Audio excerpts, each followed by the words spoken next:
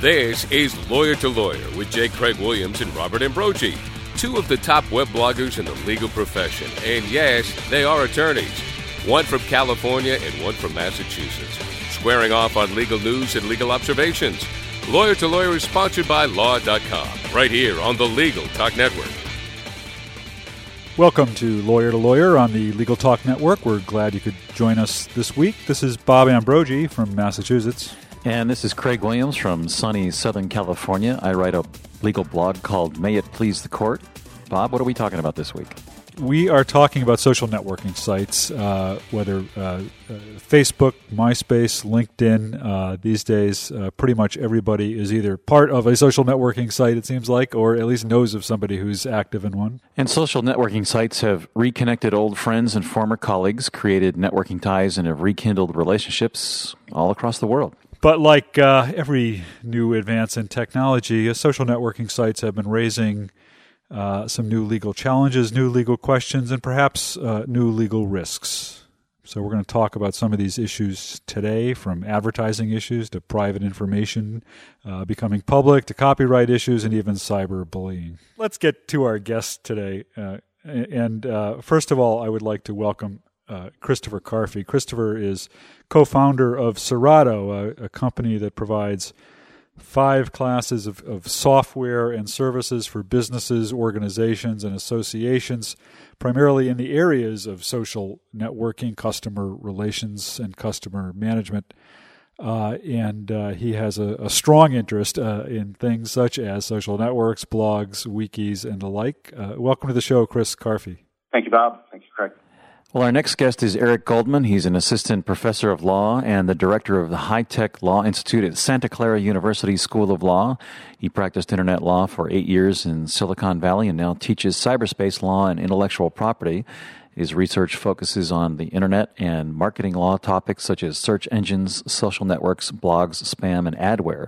He blogs on internet law topics at the Technology and Marketing Law blog. Welcome to the show, Eric. Thank you for having me. And finally joining us today is journalist Kara Swisher. Kara is the co-executive editor of All Things Digital and writes the blog and longtime column Boomtown. She started covering technology issues for the Wall Street Journal back in 1997 and turned Boomtown, I think, from a column into a blog. And as a matter of fact, Kara recently mentioned that she's saving trees from now on and writing exclusively digitally. But her and Walter Mossberg produced the conference D, All Things Digital, a major high-tech conference with interviewees such as Bill Gates, Steve Jobs, and many other leading players in the technology and media industries. And she's written quite a bit about Facebook and social networking on her blog. Welcome to the show, Kara Swisher. Thanks a lot. Well, let's start off the discussion kind of identifying the phenomenon of social networking and talking about Facebook and MySpace and LinkedIn. What's driving this business of social networking? Well, you want me to start off? I mean, it's the latest thing that's happening. It's not, a lot of people act like social networking is sort of the newest thing since sliced bread, but actually it's just a continued phenomenon of people trying to be interactive with each other. And it's not unlike sort of Facebook and MySpace, the rest of them are not unlike, say, AOL on hyperspeed or My Yahoo, but with many more interactive and linking features so that you can do more and contribute more. Well, but is there, there seems to be a new level of perhaps commercialization of this. I mean, the success of Facebook, the success of MySpace has brought social networking to a level of commerce that begins to raise issues, and that seems to have been drawing the lawyers out of the woodwork. At least, especially in recent weeks, we've heard about the attorney generals of the states entering into an agreement with MySpace over privacy concerns. There was, the news this week of the Scrabble makers lawsuit against Facebook, and it just even today there are new revelations about some privacy concerns on MySpace. I mean, sure. I mean, I think it's not like it's not new. I mean, my Yahoo is bigger than any of these things at this point, but they just happen to be the hot thing of the day, and they're trying new things with commercialization. Let's be clear, none of these things make a lot of money compared to the older versions of these, but they are hot right now, and so they're trying new different things. And what's getting them into trouble is that you put even more information than you used to on these essentially portals, and that's where it's getting into. It is that everyone's moving to them, and so Attorney General's not shrinking violets when it comes to hot trends are focusing on them. And so they're doing a lot of the things because of the information. Say MySpace, younger people are on it, and they put a lot of personal information on them. And so attorney generals are looking at them because of issues of pedophiles, about kids having too much information up. With Facebook, it has to do with advertising, that it's taking your personal information and selling it to advertisers. And with Scrabulous, they just simply stole the idea of Scrabble and put it up there without permission. I mean, that's kind of basic. Well, let's bring Eric Goldman into this and ask Eric. Are there legal issues that are unique to these sites, or are they simply new permutations of longstanding questions? Certainly, we've seen people communicating via electronic networks for decades. So, in that sense, this technology is just the newest way that people are slicing and dicing the technology to communicate with each other. And every time that we have some major evolution in the Internet, there's always a temptation to engage in what I call exceptionalism, that because it looks like it might be something new, special, or different, there's a temptation on the part of people to treat it as such and to try and regulate it as such. My perspective, I don't see social networks as anything different than technologies we've been dealing with for quite a while, and I'm somewhat fascinated by the temptation to pass these social networking-specific regulations simply because they're the newest thing that everyone's excited about. Well, are there concerns, though, about privacy? I mean, there was a report just today about MySpace, for example. There's sort of being a backdoor into areas of MySpace that are supposed to be private. And the story focused on this question of whether pedophiles are using that to get into photos of underage MySpace users. I mean, that's not something you tend to hear about in other applications, is it? The technology can be used in a lot of different ways. People have been posting personal information online for decades, and people have been misusing posted personal information for decades. So in that sense, there's not anything new.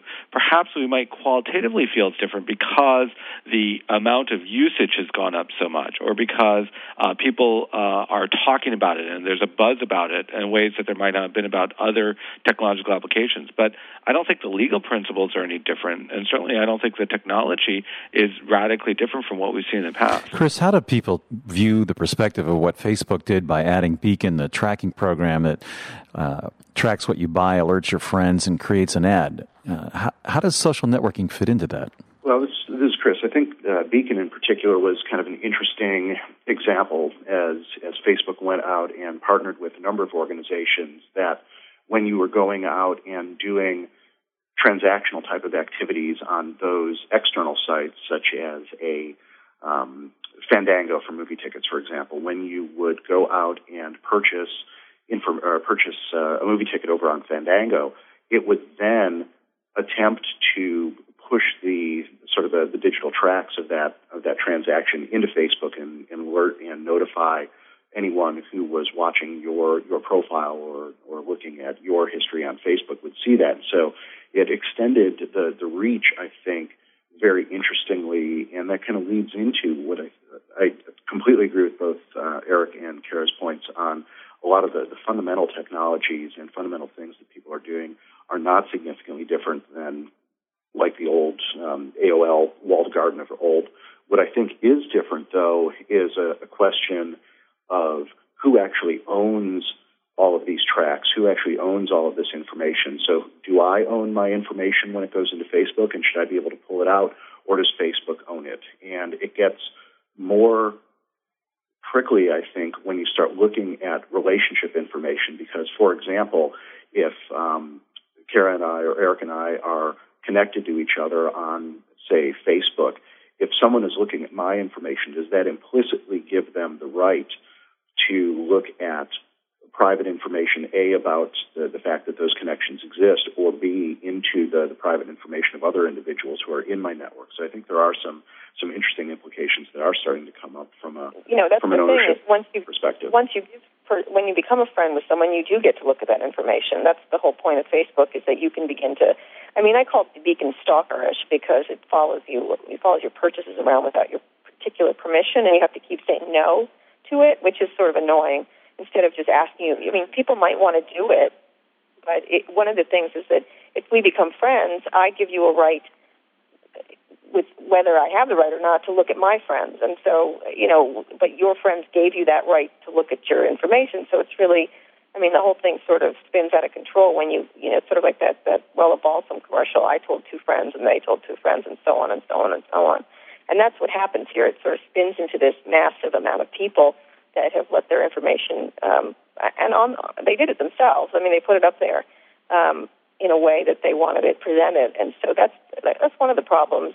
And the second one is it's so easy to put this information up now. The tools have become amazing to put up video, to put up pictures, to put up blogs, to put up just about anything about yourself. And what's different than before is that the tools are simple and instant, and so people tend to do them, and without thinking about the implications of sticking up, all sorts of private information. Well, you can't always protect people from themselves, but should these sites be doing more to educate consumers about the privacy concerns, about other, advertising tracking concerns, about other concerns that? They should, but they're not going to. Their whole interest is getting people engaged. So engagement level is really important to selling advertising. So you want people on those sites, futzing around with their profiles forever.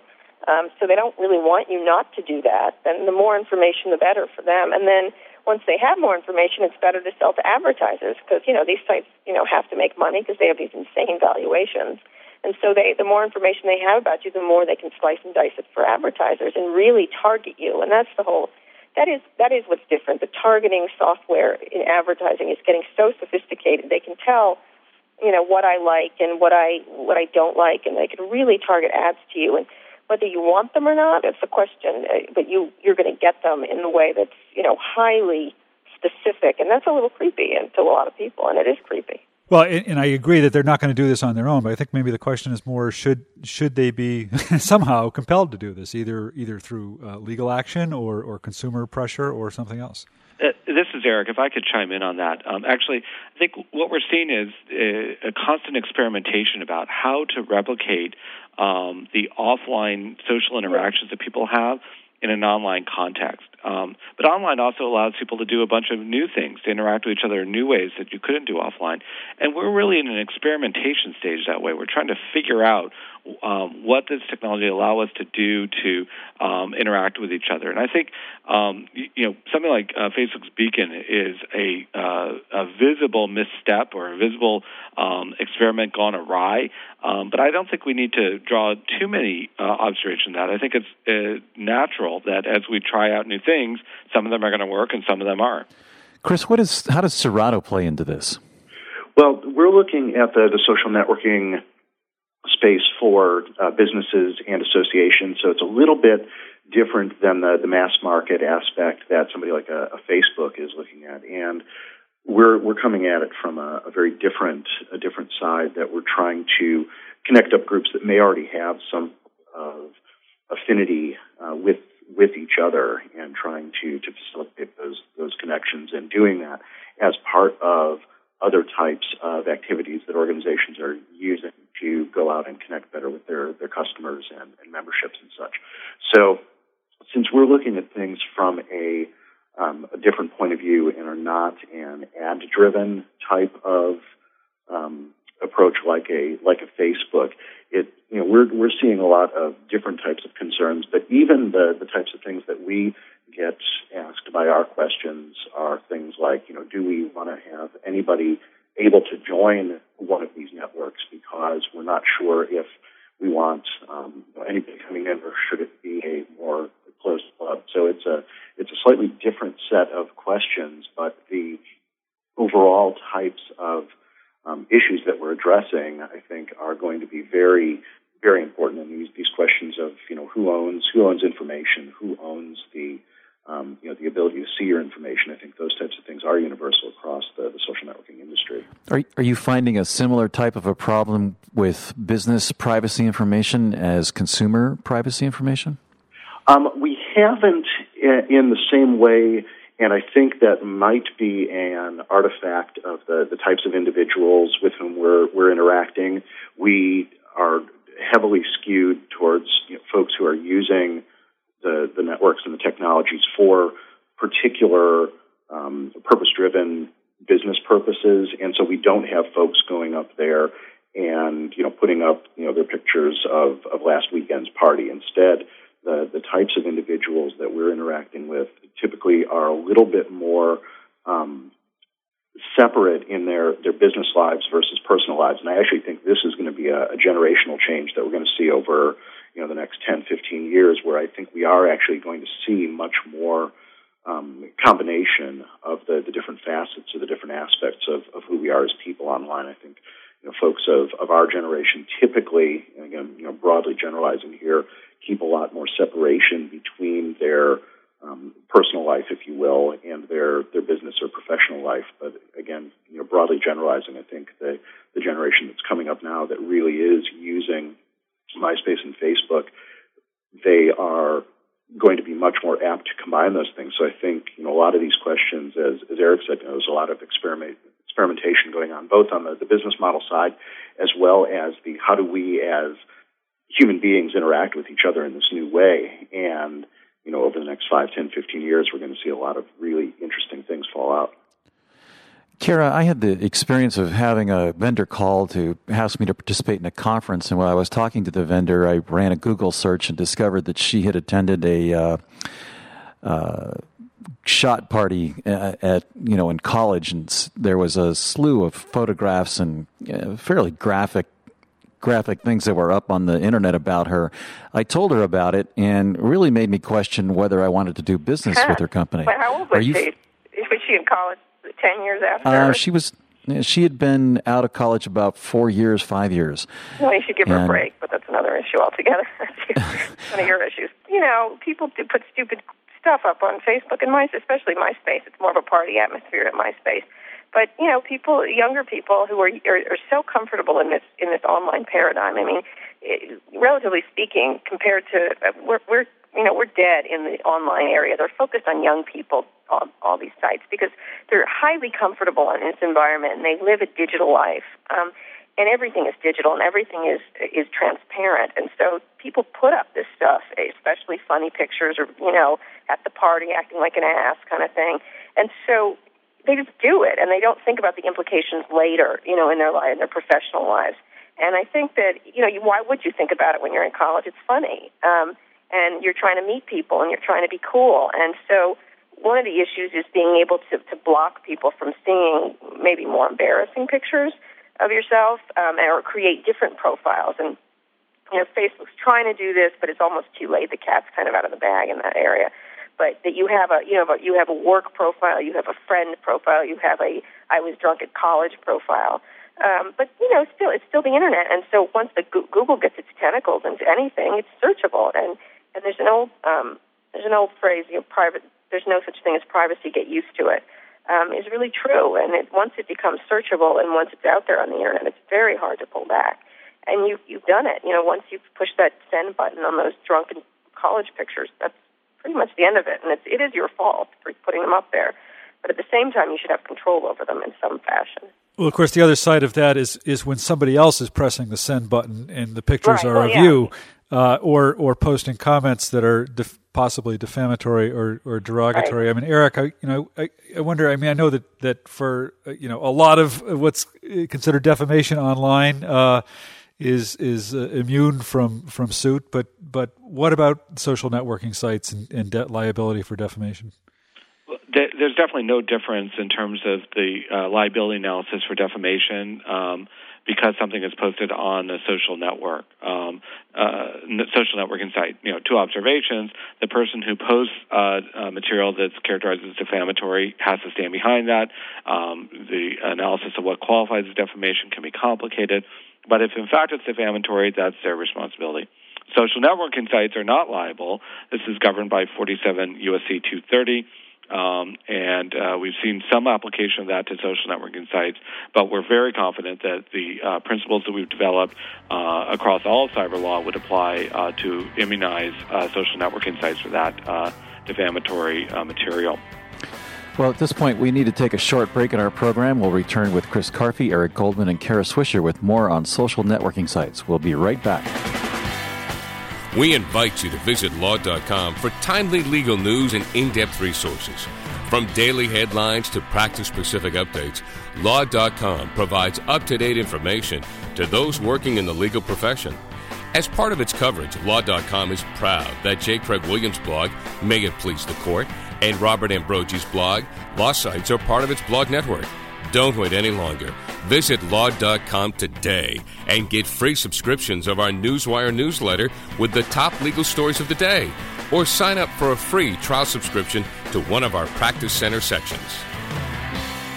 If you found us in the podcast library of iTunes, thanks for listening.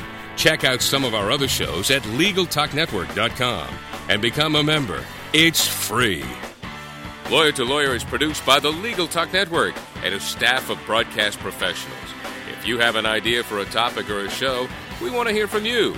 Go to LegalTalkNetwork.com and send us an email.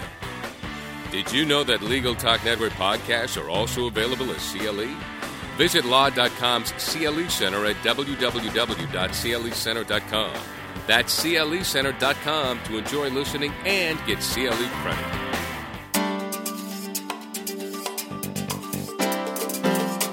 A video settlement documentary can be the most powerful and persuasive way to bring about a speedy settlement in your client's case. The Boston Media Group has a staff of television professionals with 20 years' experience writing and producing compelling stories just like the ones you've seen on 60 Minutes or Dateline. We put a human face on the lawsuit with compelling interviews, dramatizations, and visual presentations of the fact. Think of it as a video opening argument that will compel the attorneys on the other side to settle. Call us for a consult at 800-317-5221. That's 800-317-5221. Or check out our website at bostonmediagroup.com. Welcome back to Lawyer on the Legal Talk Network. I'm Craig Williams. And this is Bob Ambrogi. Thanks for joining us. We're talking to our guest, Chris Carfy, co-founder of Serato, Eric Goldman, assistant professor of law and director of the High Tech Law Institute at Santa Clara University School of Law, and Kara Swisher, co-producer and co-host of the major high-tech conference, D, All Things Digital, and, of course, a blogger and technology journalist. Eric, I just want to follow up on that. I mean, we've talked a lot about these sites from sort of the consumer user point of view, and obviously, Facebook, MySpace are large and sophisticated, if not necessarily profitable businesses at this point. But what about some of the emerging sites? How prepared are the entrepreneurs, the organizers behind these sites for some of the legal issues that they will be facing as business operators? This is a common problem of cyber law, or a common phenomenon in internet entrepreneurship. There's a whole host of legal costs that are associated with ramping up a business, and many entrepreneurs try and either defer those costs to when they have better cash flow, or they simply try and avoid the costs altogether by saying, I don't care what legal consequences arise. With companies that have institutional backing or significant VC backing, they can cope with these a little bit better than a lot of the new startups that are trying to find a unique way of doing things. I don't have any good news for those companies, unfortunately. Internet entrepreneurship is a heavily regulated phenomenon. Social networking sites are becoming a much more regulated industry, and I don't know how they're going to make the numbers work of properly investing in the legal compliance up front while still building a business. Well, they're aware of it. I mean, not to say they're not aware is not true. I was just with some Facebook major executives there the other day, and they're very much ramping up on, especially having to do with pedophiles. It's sort of like anything having to do with young people being stalked or young people's information. They know that this is a really hot button issue for politicians, especially and legislators. So they're definitely not just trying to protect themselves; they're trying to make proactive things to put in place to stop this, because it could really ruin a business if you have problems in that area. And then one of the areas, obviously, they're really focused on is copyright infringement, because people aren't just putting data up; they're putting other people's data and then other companies' data of content and videos and things like that. I think what they're hoping for is that the companies will go for the big fish like Google, which is right now involved in a major lawsuit with Viacom over copyright, for example. But they understand that these are not new issues and they have to do something about them. It's just that they're hoping that people don't get to them, I guess. Chris, you're a business owner. What's your take on that? Well, I mean, I think Eric definitely kind of hit the nail on the head. It's always a balancing act and a set of business decisions of how much and at what point do those kinds of investments get made. So obviously, keeping abreast of what's going on in the industry and evaluating those risks and making sure there are no significant exposures is definitely the prudent way to look at it. It's interesting to listen to you say that essentially what social networking sites are trying to do is duplicate the social interaction on a personal level, but it takes it to an entirely different perspective and really creates a phenomenon that no one's dealt with before, because social networking at the level that's available on Facebook and MySpace and other sites really exposes many people to things that they might not otherwise expose themselves to generally. So are we supposed to be protecting people from something that they're not aware of, or is it that, you run your own risk in putting up your own information? I want to just chime in on that one for a moment. I'm sure other people have something to say. I look at this as a transitional period. We're in the process of figuring out as a society how to cope with the new tools that have been presented to us. I would think it'd be silly to expect that we would get it right the first time. In other words, that people instantly would know how to cope with the new tools the first time around. So I would think that we'll have a better answer as a society in a few years. Maybe it'll take a little longer once we've had a chance to think it through and people start to develop new norms. So I really look at your question as a transitional one. What do we do today as we're still trying to figure out what these technologies mean for us? I mean, you can't treat people like babies. I mean, at the same time, like if the advent of the airplane. Oh no, you'll see people all around the world, or there could be accidents. I mean, I think that for a lot of people, the benefits far outweigh the negatives. And the thing that I think the social networks have to do is do a lot of education and be very clear and very transparent. The problem with Beacon is they made it so hard for you to opt out, or they made it difficult that, I'm a very heavy user of the internet, and I was confused about how to get out of it, or why I had to keep clicking on buttons. And unfortunately, a lot of people just click whatever's in front of them, and that's really their responsibility to educate people, to be clear, to say very clearly. On our site, for example, with cookies, we say this is a cookie and this is exactly what it does. And when we go in, and you can't move on until you read the thing and click on it. So you just have to be incredibly transparent. And I think a lot of these companies obviously don't want to be, because it's bad for business. Well, this sort of whole quantity issue raises a related question, which is whether the kind of existing legal structure is sufficient to deal with the scope of all this. I mean, this comes up, in the music sharing aspect. I mean, we've talked in this show before about the RIAA strategy of suing everybody who downloads or shares music, and at some point that just doesn't work anymore. At some point you have to have a different kind of a solution to the problem. And in the area of copyright, in the area of intellectual property on social networking sites, it seems that the traditional legal structures are not necessarily set up to deal with the scale of this. Well, it's just stealing. I mean, stealing is stealing, but it's just the tools are so easy to do it, and people are doing it, that at some point, say, for example, the record industry has to stop treating customers like criminals and figure out what the trends are, and they don't particularly like them. That's the problem. They wish it would go back to the old days where they could shove music down people's throats at their leisure, and consumers aren't giving back those rights anymore. And so what happened in that case is that the record industry didn't give anybody any alternatives or any new ideas in terms of music, and so they stole. And you can't blame these kids if they don't have alternatives from doing what's simple to do. I mean, they don't consider themselves thieves, when in fact that's what they are. But I put the onus on the record industry for not coming up with that's exactly what you're talking about. New ways of sharing music, new business models, new things, and instead of just stamping their feet and suing everybody.